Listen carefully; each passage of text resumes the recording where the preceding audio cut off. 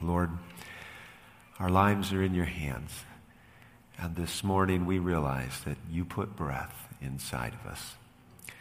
I'm praying, Lord, that we would trust you and use the vigor of mind, body, and soul to communicate the hope that we have, a living hope in you and at the soon return of Jesus. And I pray now that you'll bless us as we examine another significant player in the ancient history that points forward to the near future of how God's people can expect to see your intervention. So bless us now as we study the life of Daniel and Nebuchadnezzar. In Jesus' name, amen. This morning we're in a fifth in a series called Risk and Redemption. And we're looking at Daniel chapter 4.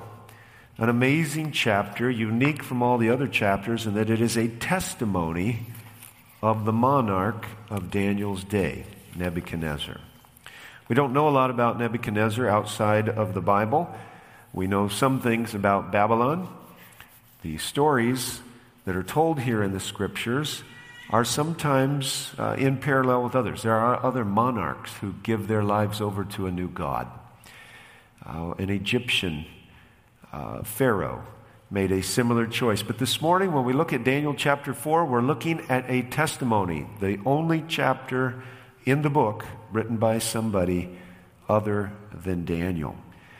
And so this morning, I want us to understand that God creates divine appointments. Open your Bibles up to Daniel chapter 4, Risk and Redemption, the last word. Daniel chapter 4. I'll be reading from the New American Standard Version.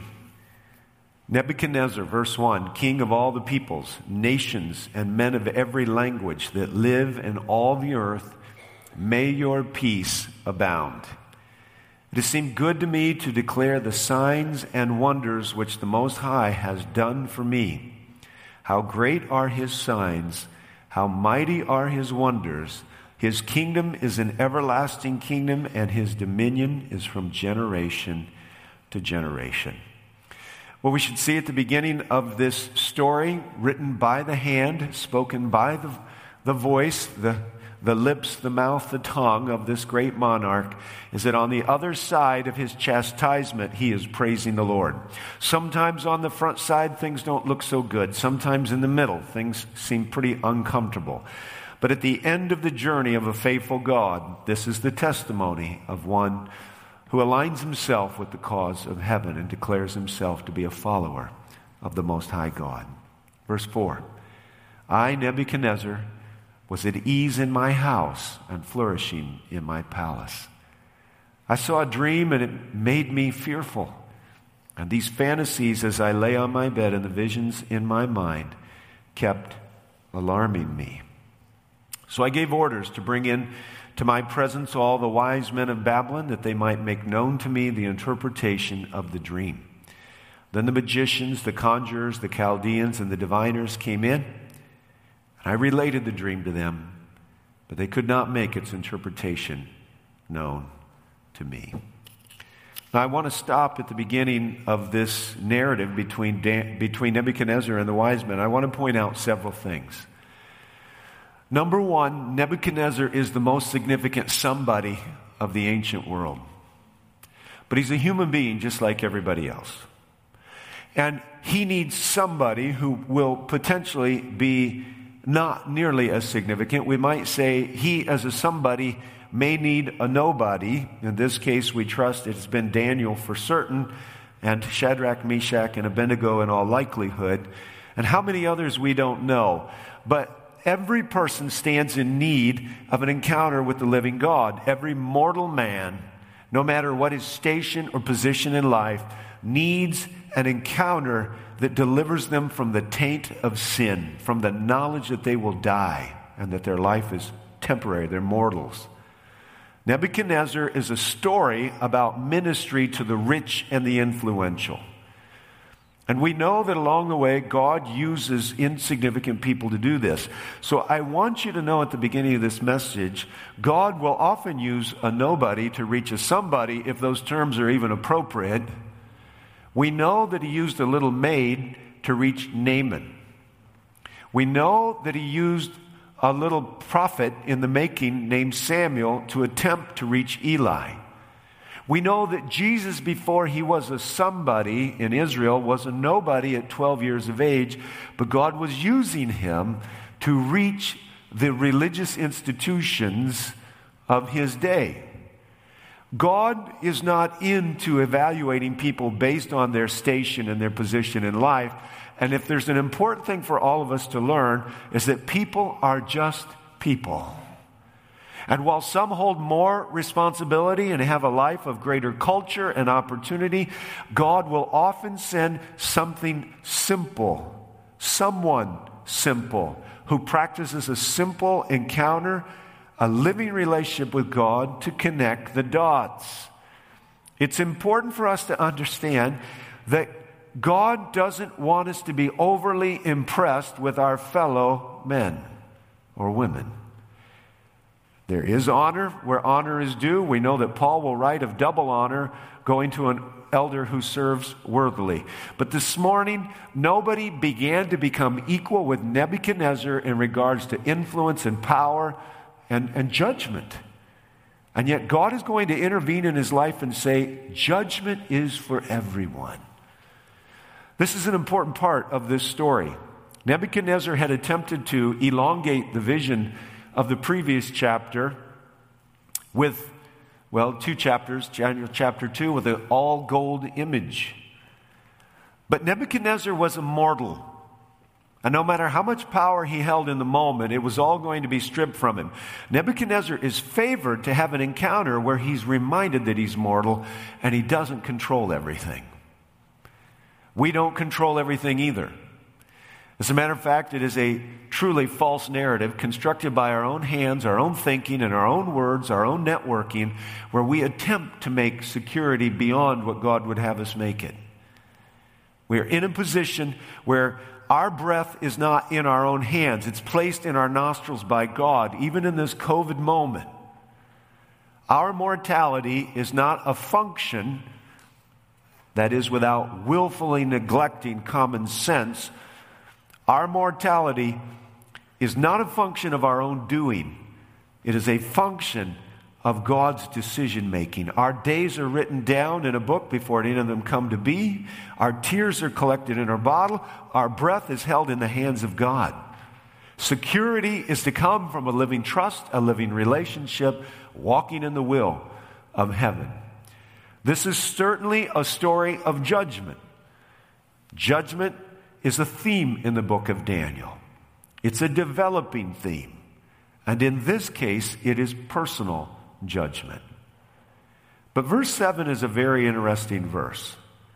The magicians, the conjurers, the Chaldeans, and the diviners came in, and I related the dream to them, but they could not make its interpretation known to me.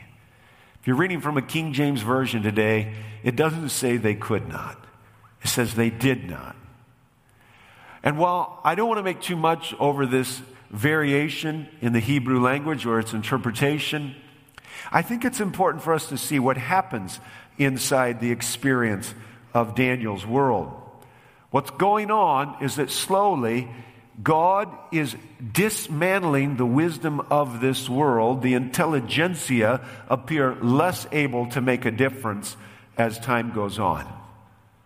Now, Daniel has a divine appointment with Nebuchadnezzar, not one that he could imagine. The Bible's going to tell us that Daniel was astonied, if you have the King James Version, astonished, if you have a newer version, appalled. This is a story in which Daniel is stunned by how abrupt God's intervention with this heathen tyrant is. Not always heathen, by the way. Ellen White will describe him as a king who actually ruled with righteousness and mercy. But in the time since Shadrach, Meshach, and Abednego's encounter with him on the plain of Dura and God's appointment, a revelation not only to Shadrach, Meshach, and Abednego, but to Nebuchadnezzar himself, Nebuchadnezzar's backsliding. And he comes to a point in his walk or interaction with God and his overseeing his sovereignty of his rulership upon his subjects that he becomes cruel and exacting. And God steps in to save this man. Daniel could not for a moment imagine that God would be this abrupt, but a strong man is going to receive a strong rebuke from heaven. Now, I want to spend a few moments on this idea of could not versus did not. So these wise men who can't tell the dream in chapter 2, who can't interpret the dream in chapter 3, who can't even read the writing on the wall by the hand in chapter 5, these wise men are progressively being discredited as time goes by. I want all of us to pay attention to what's going on in society right now. Human beings are coming to a place where they have less and less ability to solve the problems of earth. We're coming to a place where lots of people recognize things are like that top. You've had a top before. You wind the string around it, you give it a pull, or you take your fingers and you twist it, and it spins, and it's an amazing little device, working off unique laws of physics.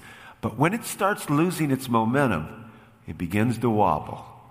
And once it begins to wobble, how long is it before it falls down and spins out of control on the hard surface that you began its orbit on? This is where we're living today. But if we're continuing to bow down to the wiseness of this age, we're going to find ourselves less and less comfortable, less and less confident, less and less sure as time goes by. Daniel's compadres, Daniel's cohorts of those of the intelligentsia of Nebuchadnezzar's realm probably understood what Nebuchadnezzar understood. And since it was in their best interest to tell him what they wanted to hear, they just decided in this arena, since everybody could kind of tell this was portending negatively, that they're not gonna talk with Nebuchadnezzar about what it means. How much wisdom would it have taken to explain what was going on in this dream? Well, we don't know. We know Daniel had it. But could not versus did not is a pretty big difference. And there are some who certainly believe it ought to read did not. I'm of that opinion. I'm not a Hebrew expert. You can't conclusively come down one way or the other. But it appears to me when you have a vested interest primarily in yourself, did not serves you better than could not. Which is an important point for us. Because last week when we were looking at Stand and Deliver, this journey of Shadrach, Meshach, and Abednego, we understood from the narrative that being in the position they were in, they knew before they made it to the plain of Dura that they were going to be tested, and they were making decisions long before they were tempted to bow down to the idol. They were making decisions that distinguished themselves from everybody else, so that the wise men on the plain of Dura knew that Shadrach, Meshach, and Abednego did not serve Nebuchadnezzar's gods, and they weren't bowing down right now. They got it right on both counts. For these wise men, it wasn't in their best interest to tell Nebuchadnezzar the truth. And many times in your relationships, you are an intelligent group of people, you recognize that it's not in your best interest to tell somebody the truth either. Now, mind you, I'm not here advocating today that we don't operate with a high level of social discretion and relational understanding. It's not for us to go about being the people who knock everything down. We're the bull in the proverbial religious china cabinet shop. That's not what I'm suggesting. As a matter of fact, if there's anything that the book of Daniel teaches, and that is that God's end-time people will have the highest social EQ. They will be the most socially aware people on the face of the planet. They will not be impinging negatively on their own credibility because their credibility is the salvation of others. No, Daniel is not looking to wound the king. As a matter of fact, Daniel is so astonished that for a period of time, he cannot bring himself to tell the king what the dream means. And the king is in the posture of wanting and needing to encourage him. Could not versus did not.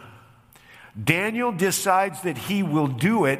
The reason Daniel can do it and Daniel will do it is multiple. Number one, Daniel is faithful to God. He's going to deliver the message that he's supposed to give. Listen, friends, the messages that are supposed to be given aren't all saved up for a few people. All of you are in a circle of relationships. All of you are in a network of friendships. God actually puts you in the path of other people with divine appointments. This one was divinely constructed through a dream, which I'm not going to comment on a lot right now. But this one is divinely directed and brought to the surface. Daniel had a position in the kingdom that nobody else could equal, save Nebuchadnezzar. But Daniel was not anticipating having such a direct role in a divine rebuke. And that's where Daniel finds himself. And it might just be that as we approach the end, as judgment looms, you might find yourself in the same kind of position. Your credibility will need to be high, which is why your social EQ will need to have been at a very high level. Because when you're careless with your words and you wound unnecessarily in other situations, the wounds of a friend, the wounds of heaven, are received as social bumbling and stumbling, not as divine scalpel holding with the minimal amount of pain. But yes, indeed, it does hurt. God is actually calling us to be the sweetest, most beautiful, most sensitive, most well-adjusted socially people there are, so that when we come to moments like this, it doesn't hurt more than it has to. And yes, it is said. Perplexed, embarrassed, you might translate the word. Daniel is astonished. But he's going to go forward with what he has to do, because a man's immortal experience, a man's salvation is hanging in the balance. Nobody else is going to tell Nebuchadnezzar. Why else are people unfitted for these encounters? Because they don't really care. Just like the wise men. They know that to say this is going to create relational turbulence. They know that to say this is going to strain a relationship. They know that there's a measure of benefit that comes to them with everything being okay. I'm okay, you're okay. The truth of the matter is that just like people get physically sick, they get relationally sick, they get spiritually sick, and somebody's got to intervene, or else things die, things atrophy, things move to dysfunction. And dysfunction is a slow version of death and pain. Daniel says, I will go through with this. What do you do when you're astonished for an hour, which is a general phrase in the Hebrew? It doesn't mean 60 minutes. We don't know how long Daniel was thinking to himself, how do I tell him this? But we do know this, is that Daniel's astonishment, as well as Daniel's willingness to speak, says that there's a person in the kingdom that actually loves the king enough to explain to them that his future hangs into the balance. It's the future of 7 years of living like a beast, but it's more than that. It's a future that either comes to an abrupt end as Nebuchadnezzar is his own God for all of his life, or there's an encounter with the living God. Nebuchadnezzar's immortal. He's going to die. He's powerful in the moment, but somewhere down the road, he'll be weak and aged, and he'll lay in the dirt just like everybody else. Could not versus did not. Finally, verse 8, Daniel came in before me, whose name is Belshazzar, according to the name of my God, and in whom is the spirit of the holy gods, and I related the dream to him. Daniel gives the interpretation. Verse 9, O Belshazzar, chief of the musicians, since I know that the spirit of the holy gods is in you, and no mystery baffles you, tell me the vision of my dreams, which I have seen, along with its interpretation. Now these were the visions. In my mind, as I lay on my bed, I was looking, and behold, there was a tree in the midst of the earth, and its height was great. The tree grew large and became strong, and its height reached to the sky, and it was visible to the ends of the whole earth. Its foliage was beautiful, and its fruit abundant, and in it was food for all. The beasts of the field found shade under it, and the birds of the sky dwelt in its branches, and the living creatures fed themselves from it. I was looking in the visions, and in my mind, as I lay on my bed, and behold, an angelic watcher, a holy one, descended from heaven. he shouted out and spoke as follows: "Chop down the tree and cut off its branches. Strip off its foliage and scatter its fruit. Let the beast flee from under it and the birds from its branches. Yet leave the stump with its roots in the ground, but with a band of iron and bronze around it, in the new grass of the field, and let them be drenched with the dew of heaven. And let him share with the beast in the grass of the earth. Let his mind be changed from that of a man. Let a beast's mind be given to him. And let 7 periods of time pass over him. The sentence is by the decree of the angelic watchers, and the decision is a commandment of the holy ones, in order that the living may know that the Most High ruleth over the realm of mankind, and bestows it on whom he wishes, and sets it over the lowliest of men. This is the dream which I, Nebuchadnezzar, have seen. Now you, Belshazzar, tell me its interpretation, inasmuch as none of the wise men of my kingdom is able to make it known to me. But you're able, for a spirit of the holy gods is in you." And Daniel bears the bad news. Then Daniel, whose name is Belshazzar, was appalled for a while as his thoughts alarmed him. The king responded and said, "Belshazzar, do not let the dream or its interpretation alarm you." And Daniel replied, "My lord, if only the dream applied to those who hate you, and its interpretation to your adversaries." He's going to deliver the news. The tree that you saw, which became large and grew strong, whose height reached to the sky and was visible to all the earth, whose foliage was beautiful and its fruit abundant, and in which was found food for all, under which the beasts of the field dwelt, and whose branches the birds of the sky lodged, it is you, O king. For you've become great and you've grown strong, and your majesty has become great and reached to the sky, and your kingdom to the end of the earth. And that the king saw an angelic watcher, a holy one, descending from heaven and saying, "Chop down the tree and destroy it. Yet leave the stump with its roots in the ground, but with a band of iron and bronze around it, and the new grass of the field. And let him be drenched with the dew of heaven. Let him share with the beasts of the field, until 7 periods of time pass over. This is the interpretation, O king, and this is the decree of the Most High, which has come upon my lord the king. That you may be driven away from mankind, and your dwelling place be with the beasts of the field, and you be given grass to eat like cattle, and be drenched with the dew of heaven.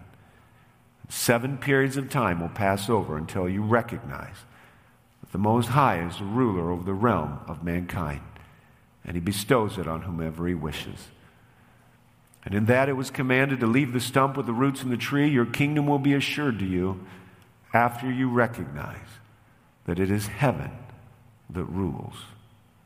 Therefore, O king," and this is a pivotal verse, "Therefore, O king, may my advice be pleasing to you.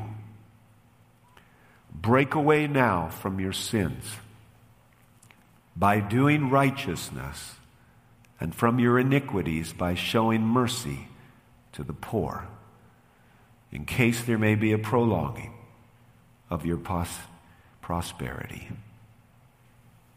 Daniel will not only hurt for the king, speak to the king, but he will appeal to the king to change.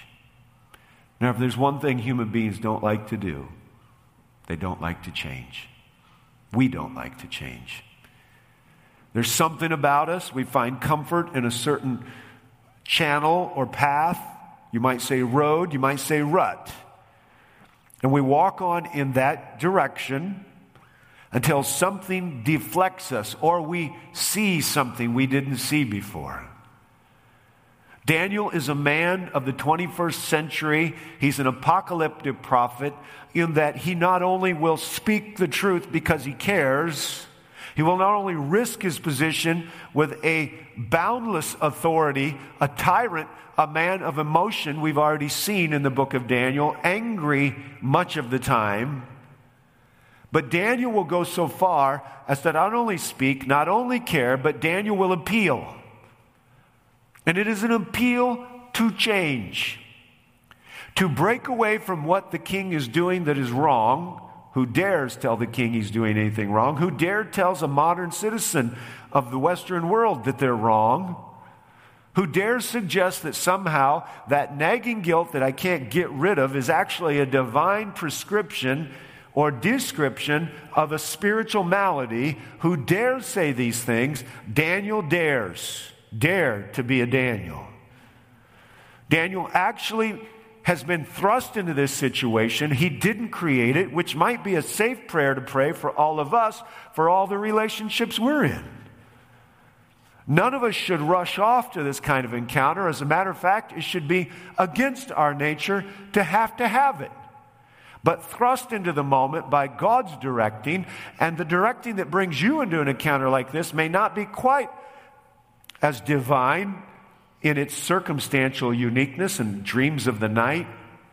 But you might know that God has now concocted and created and directed, and you're in an engagement with somebody where you should go a little farther than you'd usually go. It was sufficiently affirmed to you by heaven that you should speak and not be quiet. Daniel will go all the way to appealing, knowing that his God is gracious and that there could be a turning away from the foretold judgment. And Daniel risking the idea of actually saying the dream is true, and yes, king, you know you're not walking in the path of righteousness. But the king doesn't listen. And that's not really written down, it's just written between the lines. How many times has somebody said to me, talking to that person won't do any good? Daniel could have walked away from his encounter with the monarch wondering about where he stood. What's not written down is whether or not there was a cooling off between the king and his prime minister. We know that by the time we get to Daniel 5, Daniel's been sidelined. He's been marginalized. There may have been a period of months in which Daniel was not called in too often because Daniel represented a reminder of the troublesome dream. Conjecture, yes. Normal, yes. Possible, for sure. But we do know this, is that Daniel determined in his heart that not only must he speak and that the message was true, but he must appeal to the man to move according to the divine intervention. Verse 28, all this happened to Nebuchadnezzar the king.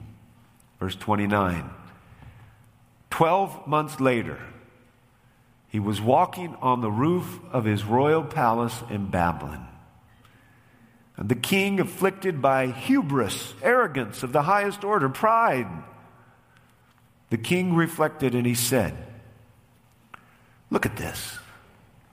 Is this not Babylon the Great, which I myself have built as a royal residency by the might of my power and for the glory of my majesty? Now I want to hit the pause button right there, because while Nebuchadnezzar has feet of clay and he is as human as everybody else, there's not a person, including the preacher, who doesn't have the same proneness to this spiritual problem. We would love God to be with us in the pilot seat, or at least next to us in the other seat. We would love for our lives to stay cruising at an altitude in which all things are good. We don't really want to make adjustments. We really do resist. The sermon was for everybody else. We can deflect even the more personal encounters we have. And we can carry on, eventually subjugating that still small voice to the more compelling interest of life and the more positive elements of our experience. Isn't this what I've created? I'm not such a bad person.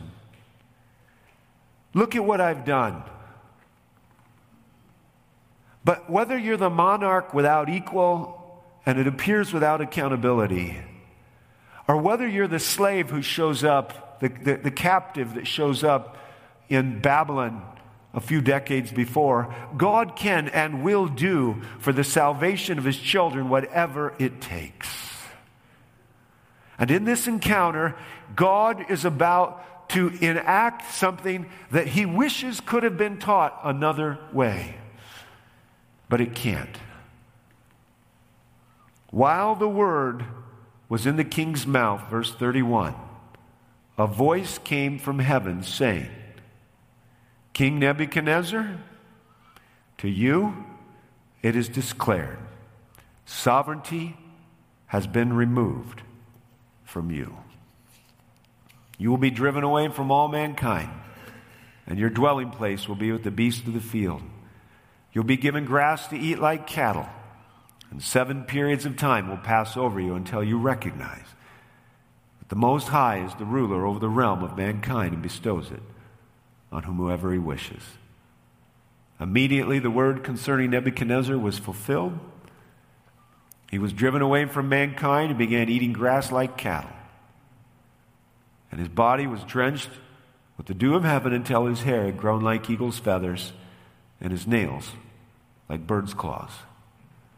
But at the end of that period, I, Nebuchadnezzar, raised my eyes towards heaven, and my reason returned to me, and I blessed the Most High, and I praised and I honored him who lives forever. For his dominion is an everlasting dominion, his kingdom endures from generation to generation. All the inhabitants of the earth are accounted as nothing, but he does according to his will in the host of heaven and among the inhabitants of earth. No one can ward off his hand or say to him, what have you done? At that time my reason returned to me, and my majesty and splendor were restored to me for the glory of my kingdom, and my counselors and my nobles began seeking me out. So I was reestablished in my sovereignty, and surpassing greatness was added to me. Now I, Nebuchadnezzar, praise, exalt, and honor the King of heaven, for all his works are true, and his ways just, and he's able to humble those who walk in pride. Now, I want to ask you something. Why didn't God just come down with an angelic being? Why didn't God just skip the dream? Why didn't God just come down and talk to Nebuchadnezzar and tell him what was going to happen?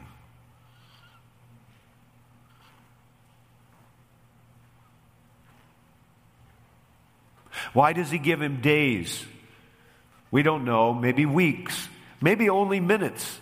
Because when you're Nebuchadnezzar, you can have what you want when you want it. So if you wake up in the middle of the night and you want to know what the dream means, maybe you just wake everybody else and get them gathered in the royal court. But why do it in the form of a prophecy? Why do it in the form of a dream?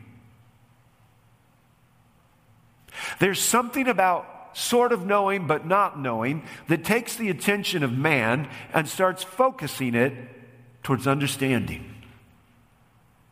There's something about a dream that requires an interpreter. And there's an involvement for the people of God, in this case, Daniel. God actually is adjusting the interest of a man and then explaining the problem through another man. But how much more convenient would it have been if Daniel didn't have to be in the dilemma?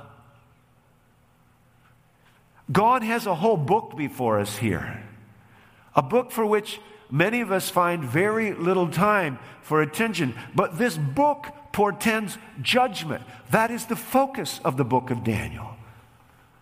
Unto 2,300 days, mornings and evenings, Daniel 8:14, then shall the sanctuary be cleansed. And there is a whole people for whom a message is to be given to the world, for whom much of the world has not yet even been troubled. The dream has already been given. The vision has already been shared. And yet many people are walking on to eternal destinies which are destruction, doom, and they don't even know it. God's already given the dream. God's already given the interpretation. But much of the world slumbers on, relatively untroubled. And yet the wisdom of the wise men is being debunked. All those things that we've taken for granted are unraveling. And God has a people to be announcing that not only have the dreams and the visions been shared, which portend to a global application of this very thing, only an end of grace is coming. And we as a people slumber. And we as a people are afraid. And we as a people don't care. And it would appear that, like many of the wise men of Daniel chapter 4, it's all right with us if we leave them flattered with the absence of confrontation and the supposed appreciation, or at least lack of rejection of their godless lives, which are leading to godless graves, which are leading to a godless eternity. The Bible tells us very distinctly at the end of the age what kind of people there's going to be. Haters of mothers and fathers, insolent, disobedient. And we find ourselves tempted, like the wise men, to retract back into little pockets of security where we say the things we feel comfortable saying to the people we feel comfortable saying them to. And yet God is actually calling us to be ready for divine encounters with a divine love, with a divine appeal, that a world should break away from their sins by doing righteousness. Last night I was in a little worship service, and we sang a song I haven't heard in a long time. It goes like this: troublesome times are here, filling men's hearts with fear. Freedoms we all hold dear now is at stake. It goes on in the chorus. There was a line that caught my attention. It's like, no wonder we don't sing this anymore. Part of the chorus said, many will face their doom. Nobody wants to talk about doom today. Everybody wants to act like this globe is spinning on its axis and it's not starting to do the wobble. And yet most of us are starting to sense, even the ungodly are starting to sense, there's a little more wobble than there used to be. What is the role of God's people in this moment? Is there a wake-up call that God gives? Do we care enough to be in the game? Are we different enough to be listened to? God is calling a proud world to raise their eyes to heaven. God is looking to give an invite to humble yourself before God so that we could know that there is an eternal King coming. The stone cut out without hands of Daniel chapter 2, it's on its way. It's going to smite the image. It's going to smite the earth. Yes, many will meet their doom. Is that okay with us? There will be a last word. There will be a final pronouncement. Let him who is holy be holy still. Let him who is unjust be unjust still. And how are we? I have a list in my hands here of quotations. All of them from the Bible. They're all about the fear of man. Fearing people is a dangerous trap. Proverbs 29:25, but trusting the Lord brings safety. Isaiah 51:12, I am the one who comforts you. Who are you that you're so afraid of humans who will die, descendants of mere men who have been made like grass? Psalm 27, the Lord's my light and my salvation. Whom shall I fear? The Lord's the strength of my life. Of whom shall I be afraid? Hebrews chapter 13, the Lord is my helper. I will not be afraid. What can any man do to me? Psalm 56 verse 4, I'm not afraid. What can flesh and blood do to me? Psalm 56, 10 and 11, I praise God for he's promised. Yes, I praise the Lord for what he's promised. I trust God, so why should I be afraid? What can mere mortals do to me? Isaiah 51, 7, hear me now, you who know what is right, you people who have taken my instruction to heart. Do not fear the reproach of mere mortals or be terrified by their insults. 1 Peter 3:14, but if ye suffer for righteousness' sake, happy are ye, and be not afraid of their terror, neither be troubled. We know that it was fear that led Peter to deny Jesus. Painful moment in his life.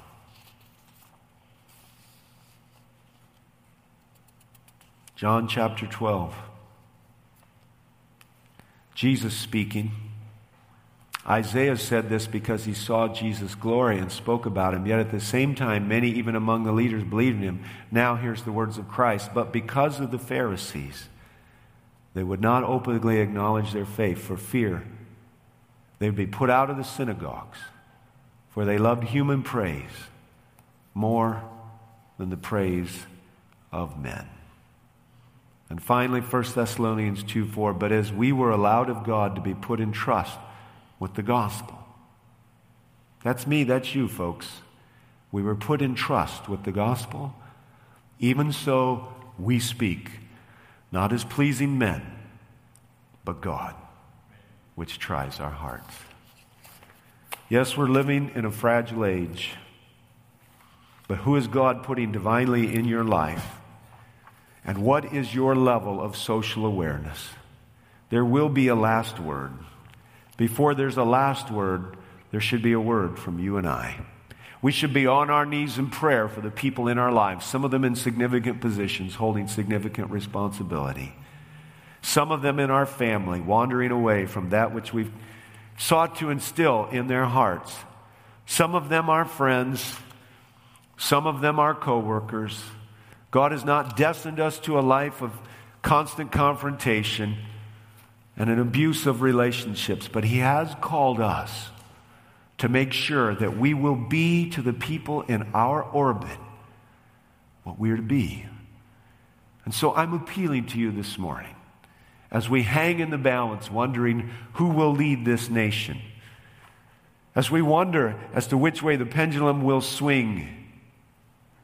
God is looking to create divine encounters, divine moments, and yes, some of them will be uncomfortable and unpleasant.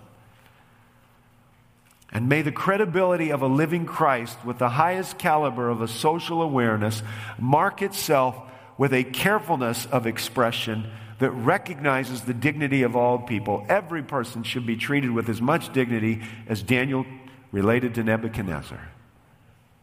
But every person should be appealed to.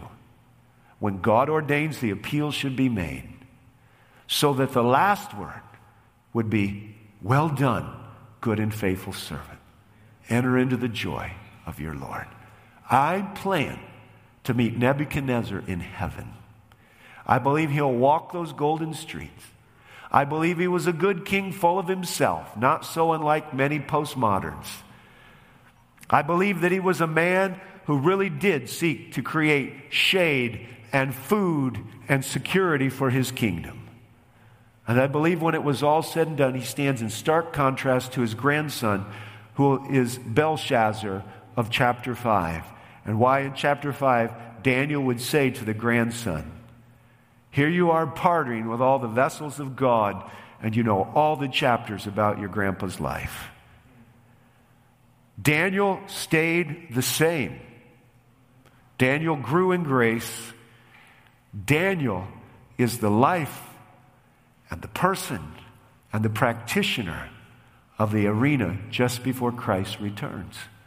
May the nobility of Christ mark the nobility of this generation, this church, and its message. And may we understand we've been called to give the last gospel message. And by God's grace received, it will lead to eternal life. The last word is to have glory. The last word is to have love. The last word is to have courage and power. And the last word is to lead people into a saving relationship with Christ. Whether it's the highest order or whether it's the most out-of-the-way person in the most out-of-the-way place, may our lives be dedicated to a love and a readiness to move at God's direction, with God's kindness, and with God's courage in the moments He creates. May God bless us as we live this way, anticipating the judgments of heaven. This media was brought to you by Audioverse, a website dedicated to spreading God's Word through free sermon audio and much more. If you would like to know more about Audioverse, or if you would like to listen to more sermons, please visit www.audioverse.org.